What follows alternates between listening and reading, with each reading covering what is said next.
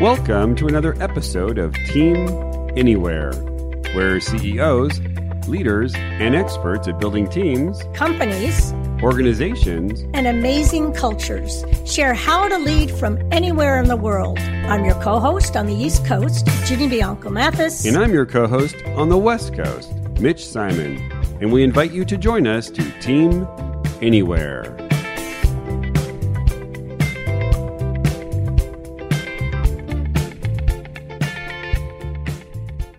On today's podcast, we interview Steven Shapiro, Hall of Fame speaker, innovator, instigator, author, and advisor at 24/7 Innovation. I was really excited to have Steven use his latest book, Invisible Solutions, 25 Lenses that Reframe and Help Solve Difficult Business Problems, to help us come to better solutions for today's dispersed workforce. The pandemic has caused fear, uncertainty, and isolation, and Steven shares that the only way to find solutions in this unprecedented time is to learn how to ask the right questions. Hello, and welcome to another episode of Team Anywhere. I'm in the studio with Dr. Ginny Mathis and our special guest, Steven Shapiro. I was just about to say Dr. Steven Shapiro, but we'll just leave it at that. Steven Shapiro is a Hall of Fame speaker, innovation instigator, author, and advisor at 24/7 Innovation. He's written a lot of books, but he recently launched the book, Invisible Solutions, 25 Lenses that Reframe and Help Solve Difficult Business Problems. But not only that, I love him for, well, his great looks, but I love him because he's the creator of Personality Poker, which is probably the most fun, interactive, and transformational high-performing innovation team tool, and it's a card game. And so I want to just say, hey, Steven, welcome to the show. Excited to have you here. We go back a few years. Where are you and what's going on with your life right now? Yeah, well, fantastic to be here. Thanks for having me. Right now, I'm in Orlando, Florida. As is the case with most people, not traveling, not getting on planes. And quite honestly, I don't have a problem with that because I've been enjoying connecting with people virtually and all the goodness that comes from being able to talk to people all over the world. Great. Well, I am so excited to have you on the show. I think I've said that already. And the reason why is you and I work together with a major client here based in San Diego a couple months back. And we used your lenses, which were your book from the book Invisible Solutions.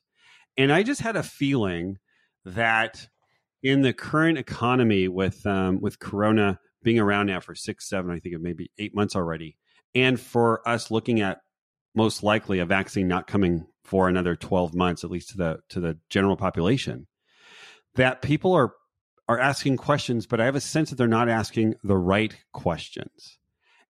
And I wanted to go through a couple of these questions and have you help the listeners perhaps ask a better question or get to what they're really asking. So I'm going to ask these questions, which I think are pretty simple questions. And I wanted you to challenge the questions and perhaps have us look through a different lens on how to really look at our current situation and the future. Sound good? Sure, absolutely. Great. So the biggest question that everybody has is, when will we go back? Like, when are we going back? That's just the question, Steve. And I'm just wondering, when you hear that question, when are we going back? What are you thinking? Well, first of all, I'm thinking going back to what? Because I'm not sure we're going back to anything that's going to be anything that's familiar to us. And when are we going back to work? Or when are we going back to life as it was? Or when are we going back to traveling? For me, I always find questions like that, which are sort of like very closed in some respects, to be limiting, because I'm always interested in more questions that are like, how can we? Because that at least gives us some action. It gives us some ability to make some change. A when is very passive. It assumes that somebody else is going to figure it out for us, as opposed to, if I'm a leader in an organization, how can we get back to collaborating face to face? It's a different question. So to me, the words become very important. But I think, when we ask when are we going to go back, or how, I don't think we are ever going to go back to the way things were. And I think that's actually good, quite honestly, because I'm not sure things were working the way they were before. Mm-hmm. Right. That's great. Yeah. So when we reframe the question, then Steve, is how can we get back to what are some of the things that we should be asking that would have us look in the right direction?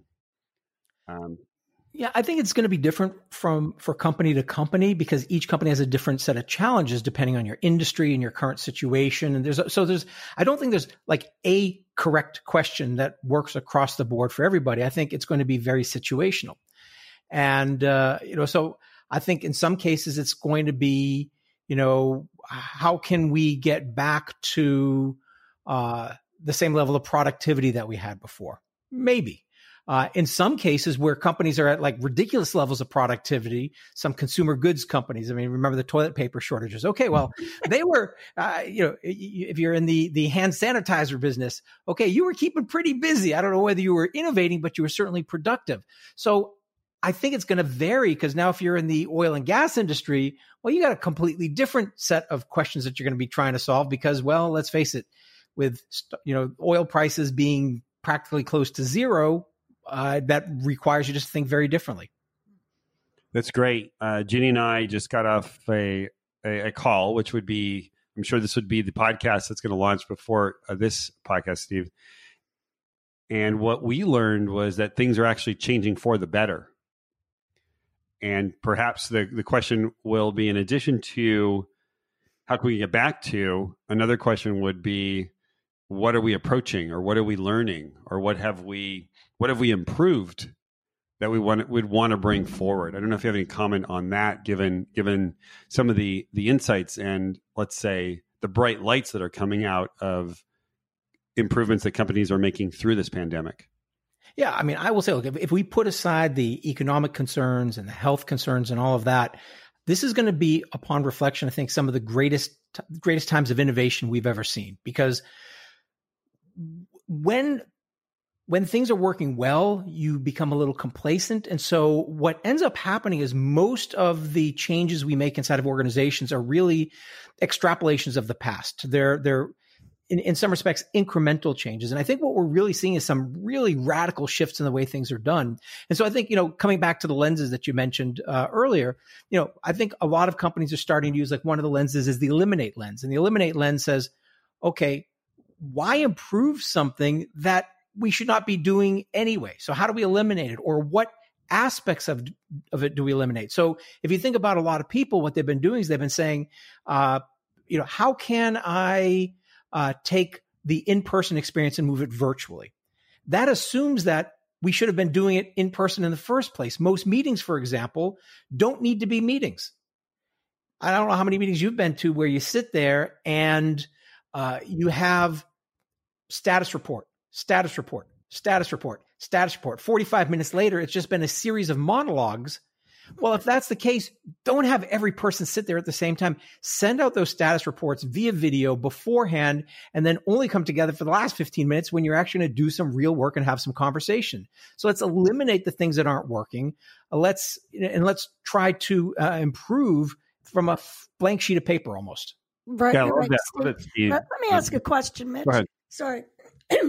Something that seems to be trending, and I certainly have always had it in my work, and it sounds like you do also, Stephen, from asking the right question, of course, this is what this is all about, is why? So don't ask, how are we going to get a meeting now remote? Why are we having that meeting? And then come up with the best way to come up with different methods. Whereas at first, during this transition, people seem to be focusing more on the what, take this and make it remote, versus, wait a minute, why are we having the meeting? Why do we want to have brainstorming? Yeah, I mean that's a different lens. That's the result lens, and the result lens basically says, what's the purpose? What's the outcome? What does this make possible? So if we're having a meeting, the way I would think about it is like, well, what's the purpose of the meeting? What's the outcome? What does the meeting make possible? What's our goal that we're looking to have for it? And then we reverse engineer from that. It will give us and one thing which I want to just say is that I don't think they're necessarily bad questions or good questions. They're just questions that are going to yield different results. And so the best questions will be the ones that yield the best results, the best solutions, the best answers with the least amount of energy trying to get through and finding that. So we tend to ask questions that fall into two categories. We tend to ask questions that are very, very big, broad, and abstract, like how do I improve revenues? How do I increase margins? How do I improve productivity? How do I improve engagement? And the problem is when we ask questions like that, there's 1,000 different answers. So we want to break those down. And then there's some questions we ask that are too specific. And they might be solutions masquerading as questions, or they're very narrowly defined and we need to make them less so. And so it's not so much that those are necessarily bad, but it's that they just don't necessarily yield efficient range of solutions or good solutions. Great. I was wondering if you have any comments or experience on the eliminate question, because I think a lot of people will be afraid to eliminate things that they've had in the past that really haven't worked. And I was wondering if there's, in the work that you've been doing, if you've seen a lot of companies who are feeling challenged eliminating things that have been around for so long, but because COVID has exposed it, they just don't work. I think right now companies are having no problem eliminating things if they do it consciously. Because here's what I think is happening is I think that companies recognize they need to change, and fortunately they're using everything that's going on right now as a catalyst for driving that change. And it does what I'm hoping most companies aren't doing though is eliminating things that actually create value, because then you're just cutting muscle. So let's figure out, how do we cut the things that don't add value, or how do we do them in a different way? And I think that's really what it comes down to is, I've got clients who would hold meetings and things of that nature. And then they're saying, well, we don't need to meet. Why are we meeting? Coming back to the question before, like, why are we meeting? What's our goal? What's our outcome?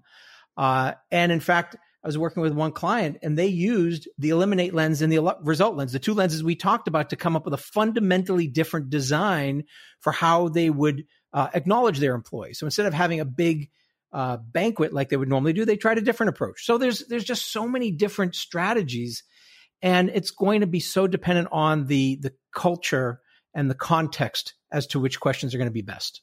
Yeah, I love the way you use two lenses at the same time. What are the results that we're looking for? And what might we eliminate to get to those results? I think that's a great two lenses to use at the same time. Okay, I've got another question for you, Steve.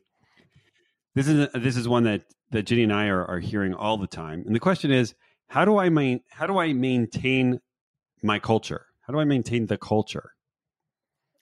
So I'll use the result lens on this one again, as I think we use the word culture a lot without even knowing what it really means.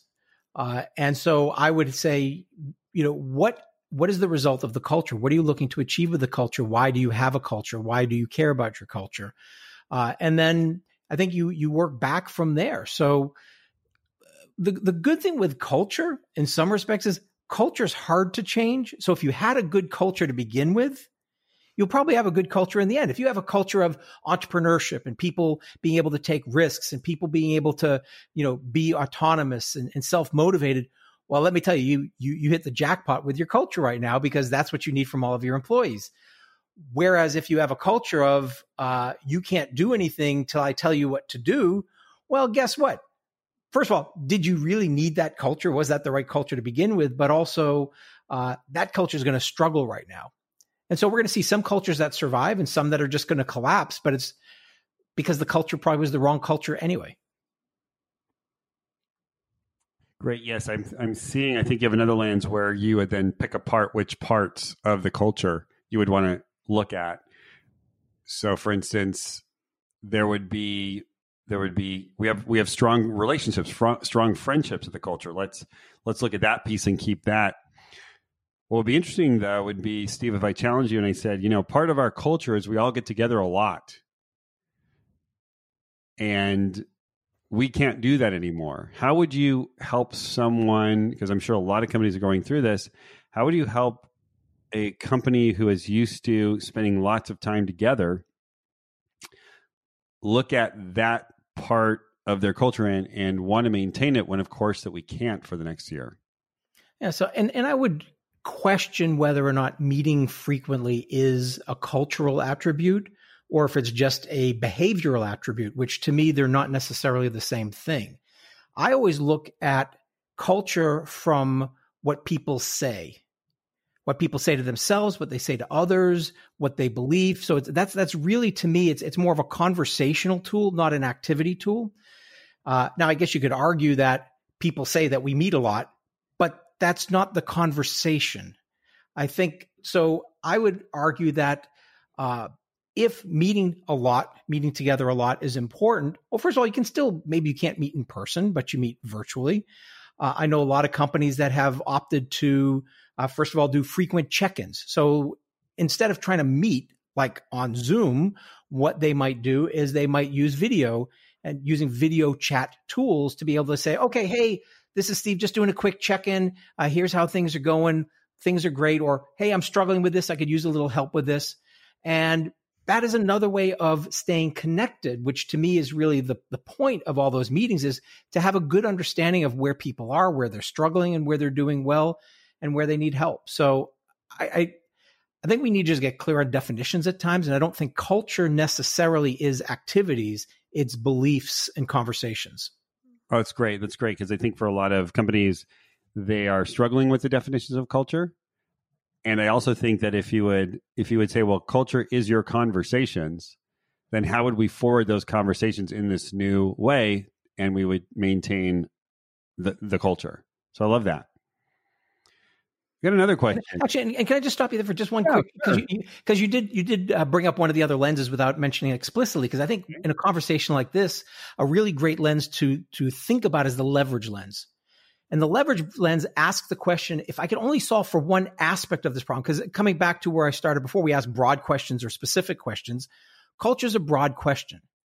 So how do we break it down? And we could break it down into smaller parts in a number of different ways, but one might be the leverage lens, which says, what is the area of our culture that gives us the greatest return?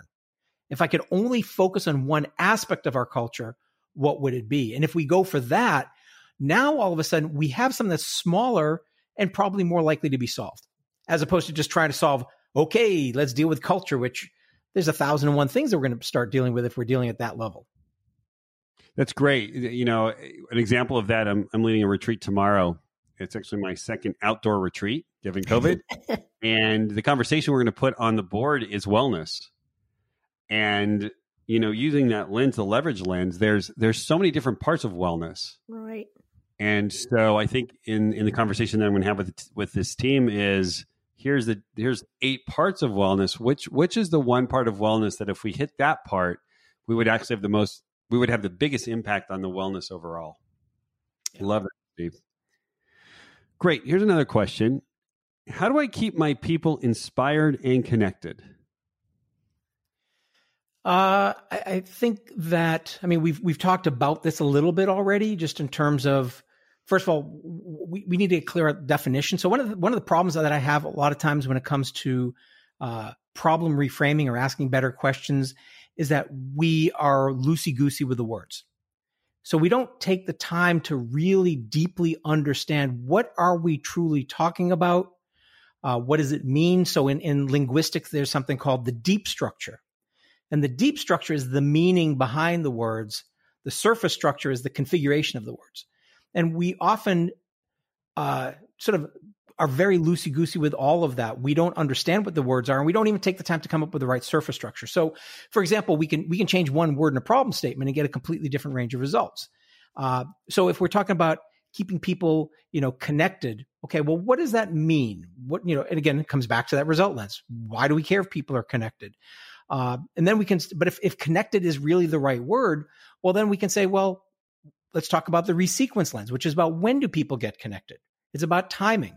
Okay, well, do people get connected all the time? Do people get connected synchronously, or do we connect people asynchronously? One of the challenges right now is that you have a lot of parents where the kids are home. And so for a parent to work a 9-to-5 job when their kid is there and they need attention is difficult. So maybe we need to change the timing, the sequencing of things so that the connections don't always happen 9-to-5, but maybe the timing of this connections is at 2:00 in the morning, right, because that's when it works for the parents. And I think the more we open up that flexibility of timing, the more we start to create satisfaction, happiness, whatever word you want to use, because now all of a sudden people are able to do what works for them rather than being forced into a shoebox. And one might say, for all those parents who are waking up at 2 a.m., it's because of Steve. I just got to, point that out. And you were going to say something, Jenny. But for me, it all comes to language. That's just my shtick. Mitch knows that dialogue and learning the language of dialogue is at the essence of how real business happens.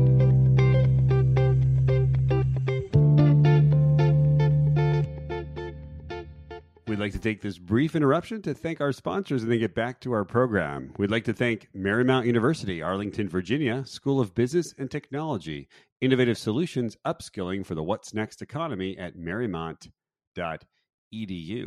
Oyster Organizational Development, dedicated to higher performance, business success, and leveraging teams at oysterod.com.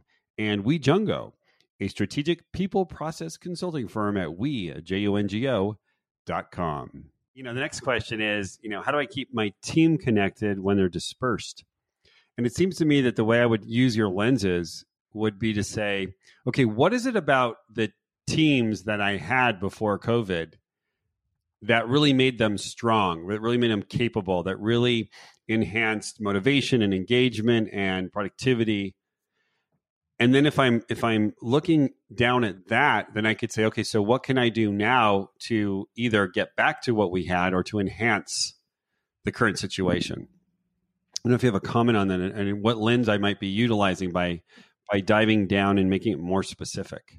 Well, I do like that. And it would be one of the reduce abstraction lenses. Okay. It might be some form of the reduce lens, which is really just trying to, reduce things down into the essence of what matters most. But, there's another lens that comes up for me with that question, which is a little different, slightly different direction, is the variations lens.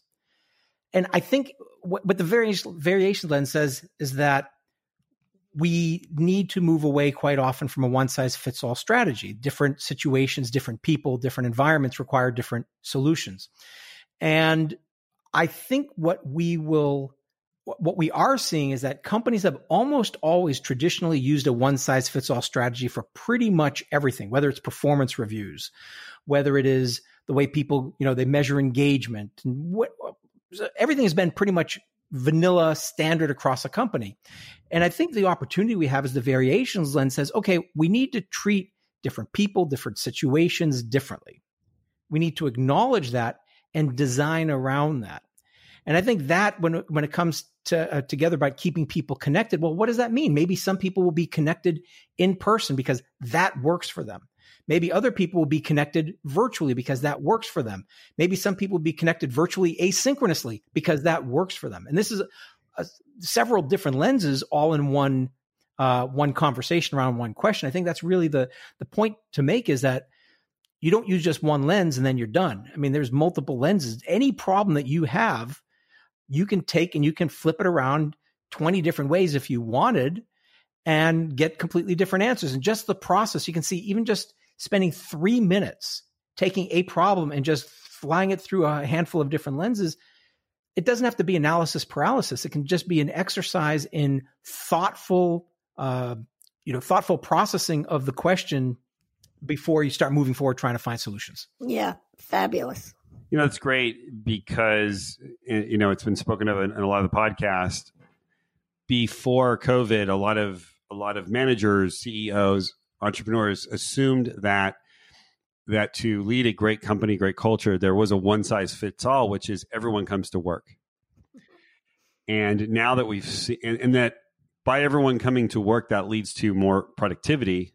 And what we're learning, and the data we learned in our last podcast was, in fact, no, people are dispersed and the productivity is actually going up. So it'll be interesting when we do return to some semblance of what was before. I don't want to call it normal. That CEOs and managers would be best served by being open to variation, which is there might be people that come in the office every day. There might be people who never come into the office, and something in between. And I do think that that's where we're going. I don't know if you have any comment on that, Steve. Yeah, and I think we can take the variations a lot of different ways. So the variations lens doesn't even have to just be about individuals. It can be about scenarios. So for example, all employees who are doing individual work stay home. When we are doing a collaborative conversation type of environment, well, that's when we get together. So it can be scenario based, it can be situation based. So the context matters. It's not about just necessarily individuals. And I think that's, to me, what's actually most exciting about what's going to happen down the line is we're going to get a lot smarter. So we'll optimize around scenarios rather than just trying to do this one size fits all, which is always the least efficient strategy. Right. And another factor, not you can comment or not, another factor is, of course, now the whole push of the diversity and inclusion. It's another lens to look at. That is, it's being the environment is forcing us to include that in our different questions with the lenses. Absolutely. That to me is definitely another lens to look at this. I mean, even Mitch, you mentioned earlier about personality poker. I mean, that's a variation of diversity, which is diversity of thought. People think differently. People have different experiences, different areas of expertise.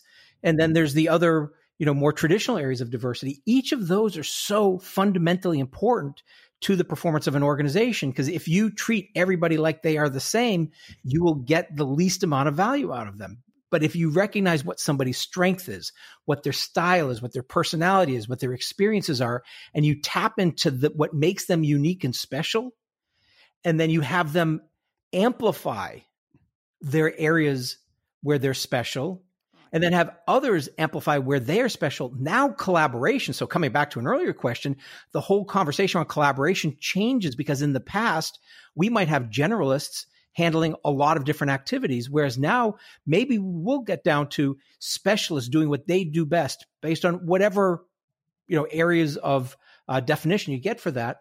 And then now collaboration becomes important because we have more players in the mix because each person is bringing their unique gifts. Great, Steve. I'm going to move on to some more personal questions. And this is really to help those listeners who I suspect are going through, let's say, personal obstacles, which are kind of new. And I was wanting to see how you might use a better lens to ask personal questions, personal coaching. So Steve, here I am, and I'm feeling, frustrated. I'm feeling lonely. I'm feeling separated, and I'm personally feeling like I don't know if I can go through this for another 12 months, right? Because I have been, as many listeners have been forced to be at home. Some of us have been forced to be at home with the people that we've chosen to live the rest of our lives with. And so we're all at home. And so many of us are thinking, I'm not so sure I could do this for another 12 months.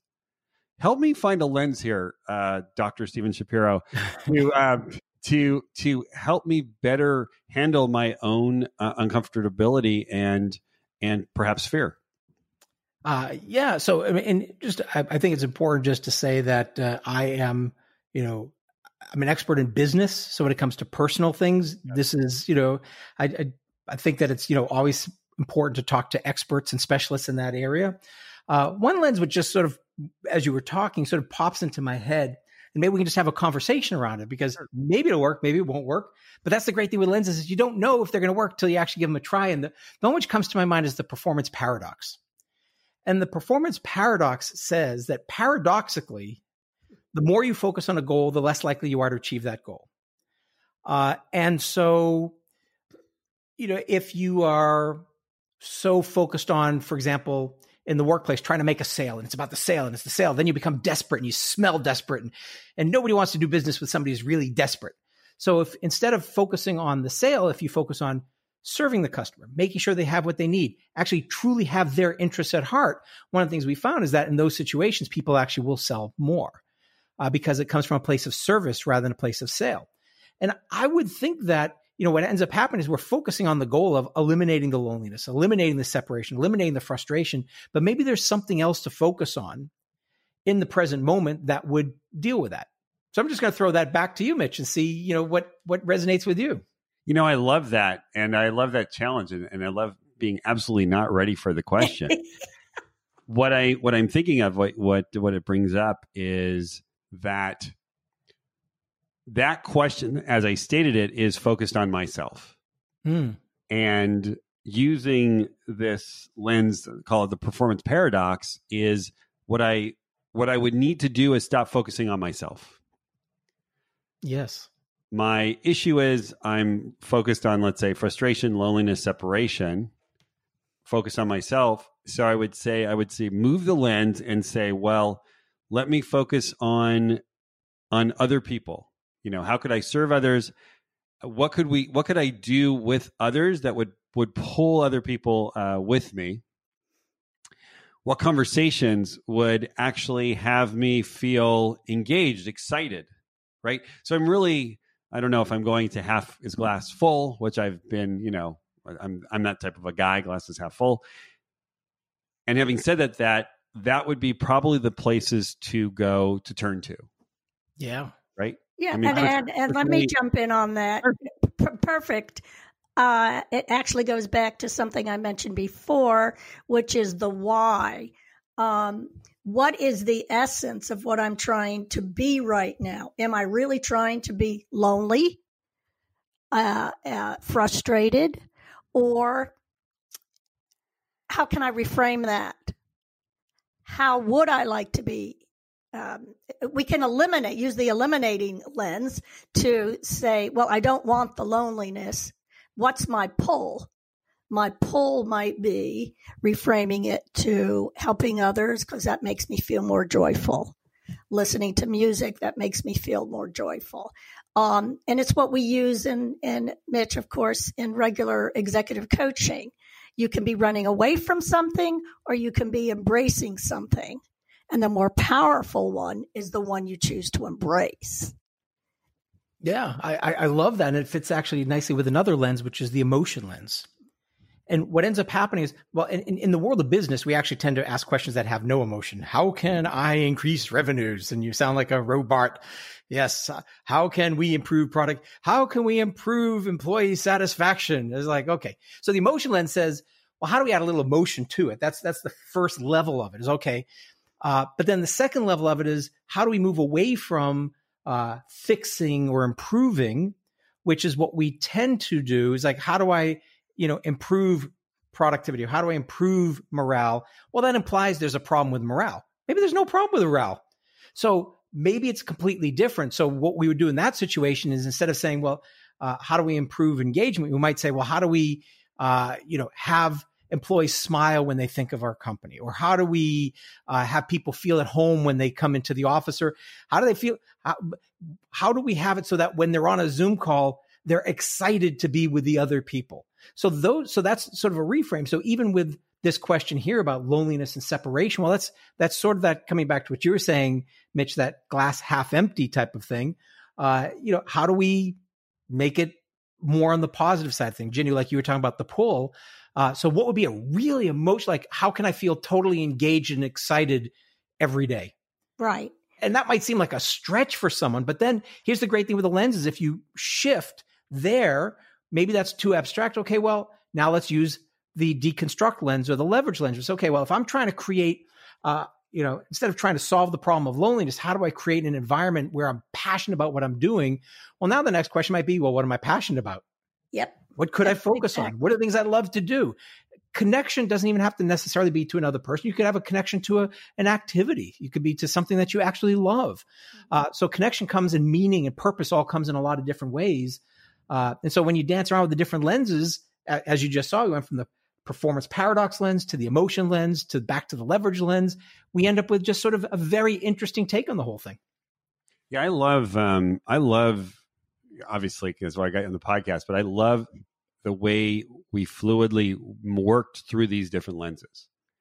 And it was really not that hard. Me too. This was beautiful. Yeah. And it really provides insight because, and as you know, and this is, I know why you designed the book the way you did, is it really prevents stuckness because we get so stuck in our thinking and the lens just goes, oh my gosh, there's some freedom around it. Yeah, it frees you up. It's beautiful. So I'm going to ask you another question because this one seems to be the one that's really coming up. And I know we mentioned a little bit on our podcast last week, which is overwork. What's coming up right now for a lot of companies is, okay, they're engaged. They're excited. We got them, we got them in the game. They're enjoying working from home. And now here's my question. How do I deal with overwork?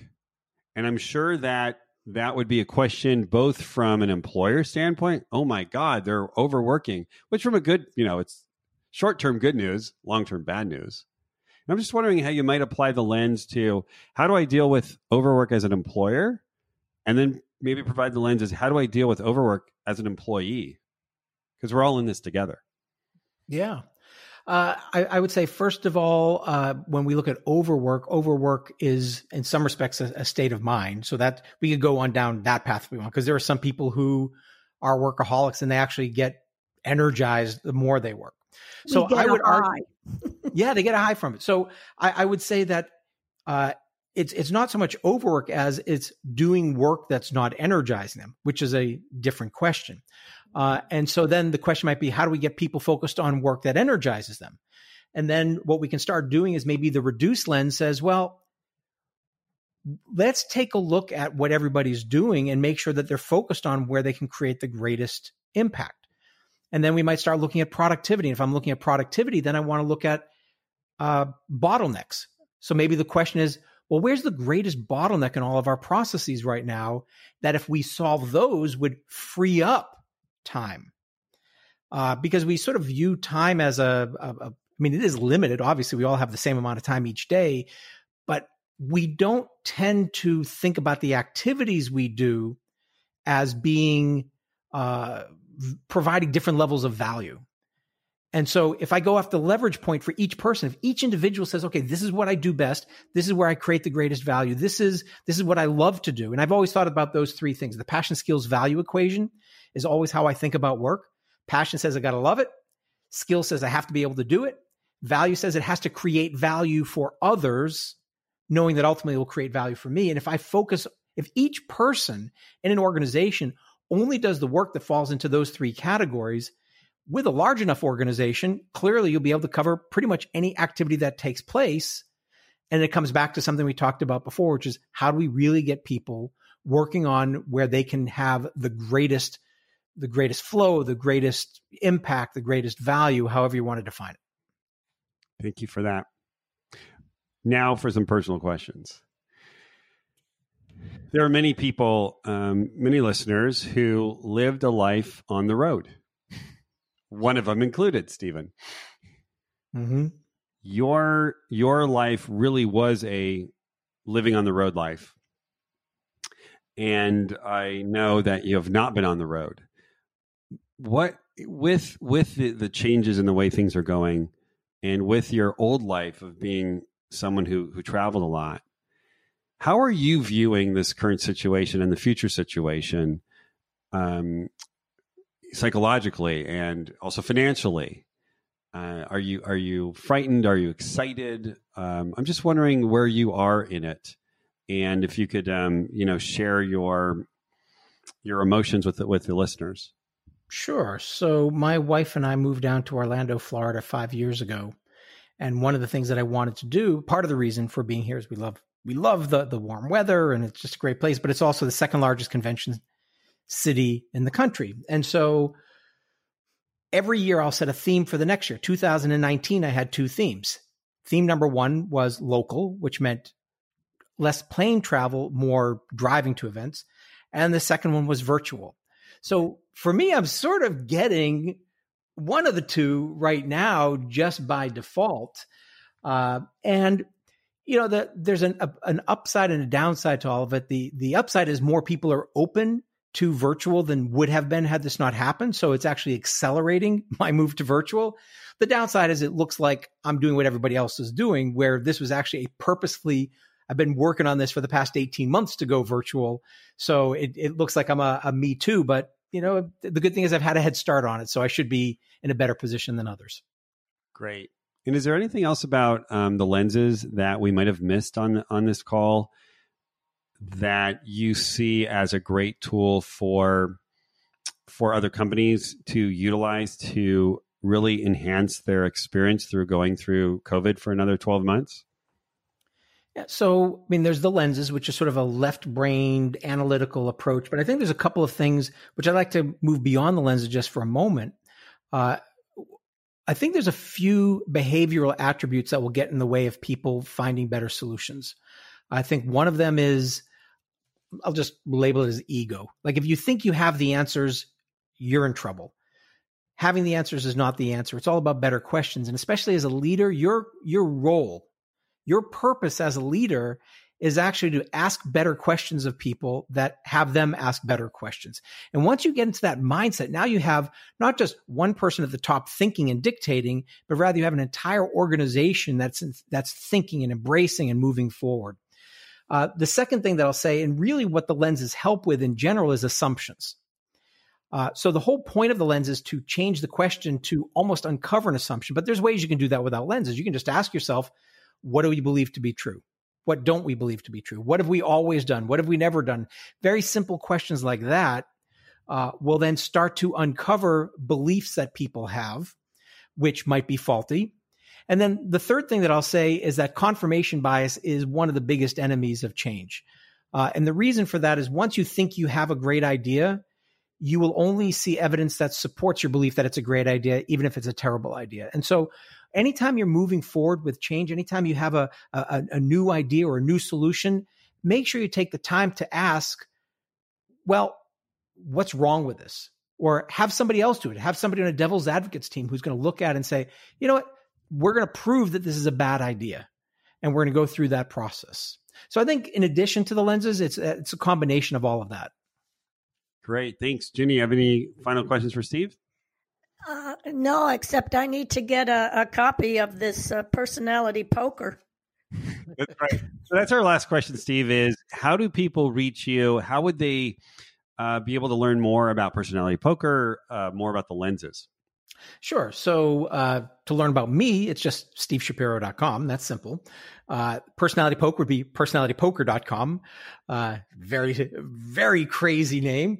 And to learn about Invisible Solutions, you go to invisiblesolutionsbook.com.